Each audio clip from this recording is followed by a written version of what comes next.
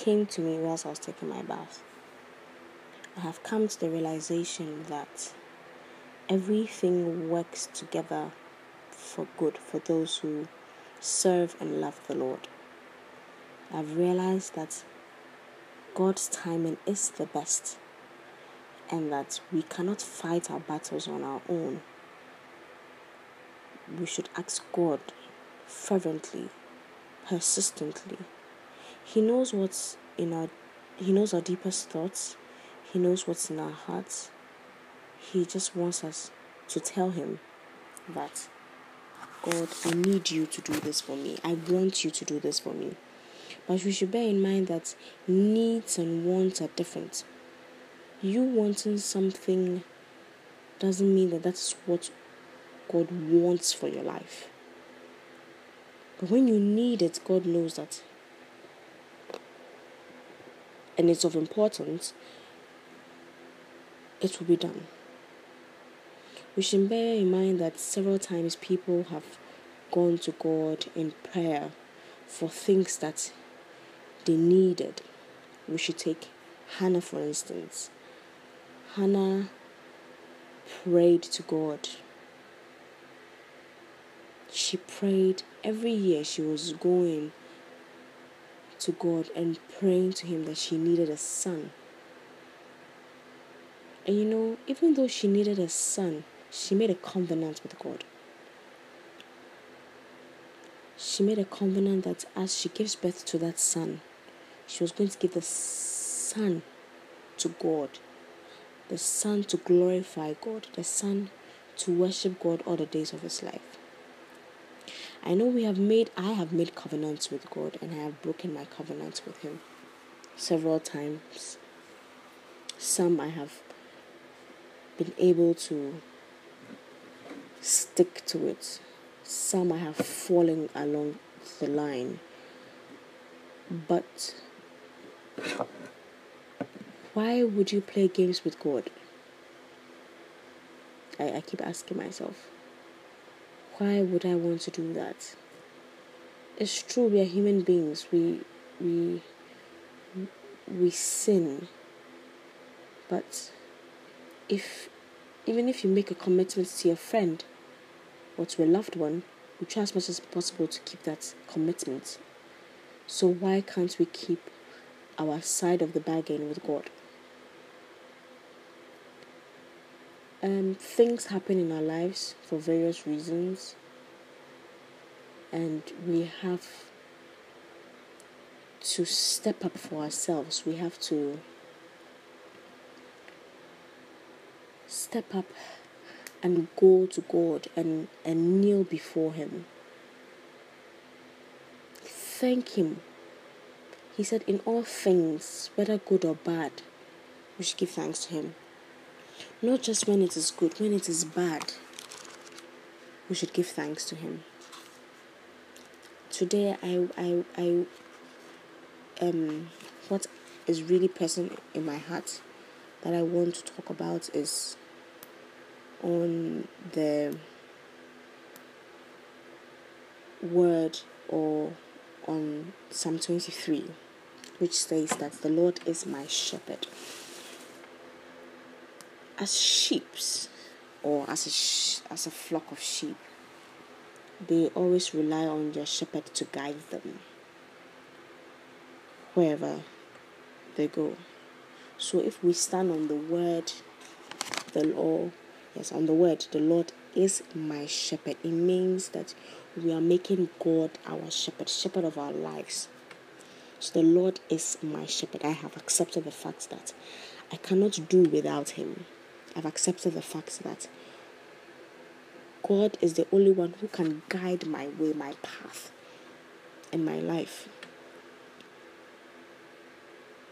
I pray sometimes that God should be the author of my life. My book should be in His hands. He should write the book of my life, and I should be following what He has planned for me. God has brought us to this earth for a purpose. We should pray to God to guide us to reach that purpose with which He has brought us to this earth for. So the Lord is my shepherd. I shall not want. If your shepherd is with you, as sheep, they don't go stray. Even if an animal wants to prey on it, the shepherd goes before the sheep to fight so that the sheep doesn't get hurt. So the Lord is my shepherd, I shall not want. He makes me lie down in green pastures. As sheep,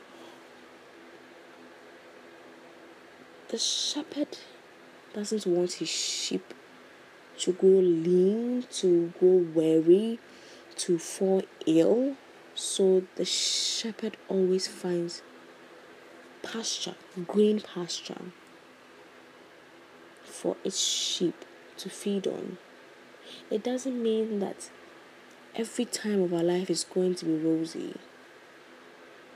but relying on him means that even though there may be bumps along the way, even though you might not find green pasture today, it doesn't mean that at the end you're not going to have green pasture. So he makes me lie down in green pasture. He leads me beside the still waters. If the sheep are thirsty, they have to drink water. They can't drink water that is just splashing and dashing and everything. So it's find still water for the sheep to drink. So he leads me beside still waters. He restoreth my soul. Talking about still waters, my mind goes or casts back to Psalm 1, which says that happy are those who do not follow the advice of the wicked, or take the path that sinners tread, or sit in the seats of scoffers, but their delight is in the law of the Lord, and on his law they meditate day and night. They are like trees planted by streams of water, which yield their fruit in its season, and their leaves do not wither. In all that they do, they prosper. The wicked are not so, but are like chaff that the wind drives away. Therefore the wicked will not stand in the judgment, nor sinners in the congregation of the righteous. For the Lord watches over the way of the righteous, but the way of the wicked will perish. So we are like trees planted by the streams of water, which yield its fruit. We will yield our fruits in our season. The fruits are being yielded in its season. And if we rely on God, and if we believe in his word, and if we obey his commandments, we'll be like trees planted by the streams of water, which yields its fruit by the season, and our leaves will never wither.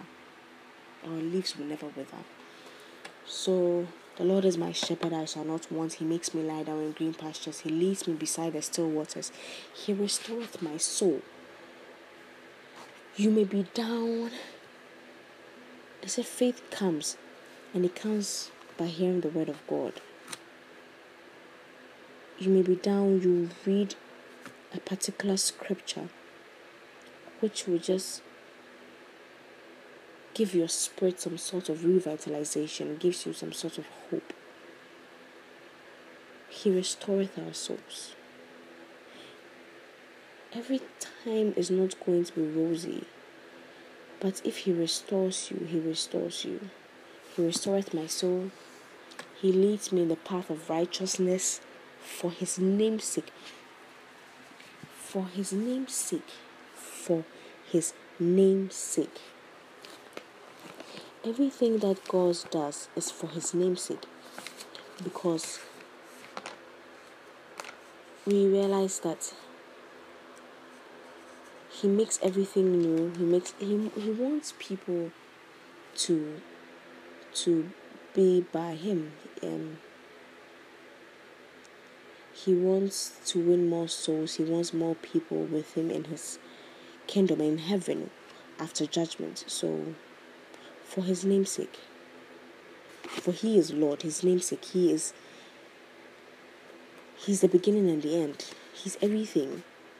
So for his name's sake, dear though I walk through the valley of the shadow of death, I will fear no evil. Just like Job, trials and temptations came along his way.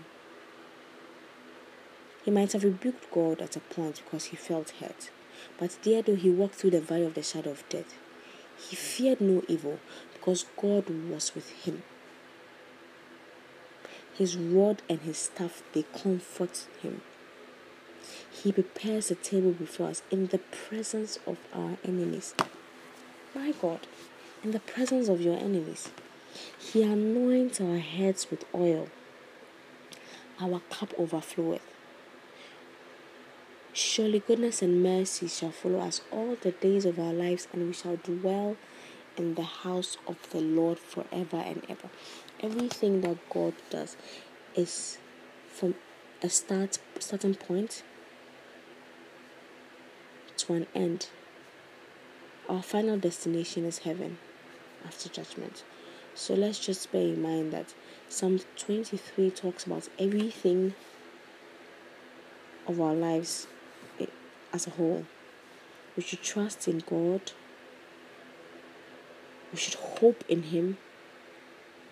We should believe in Him.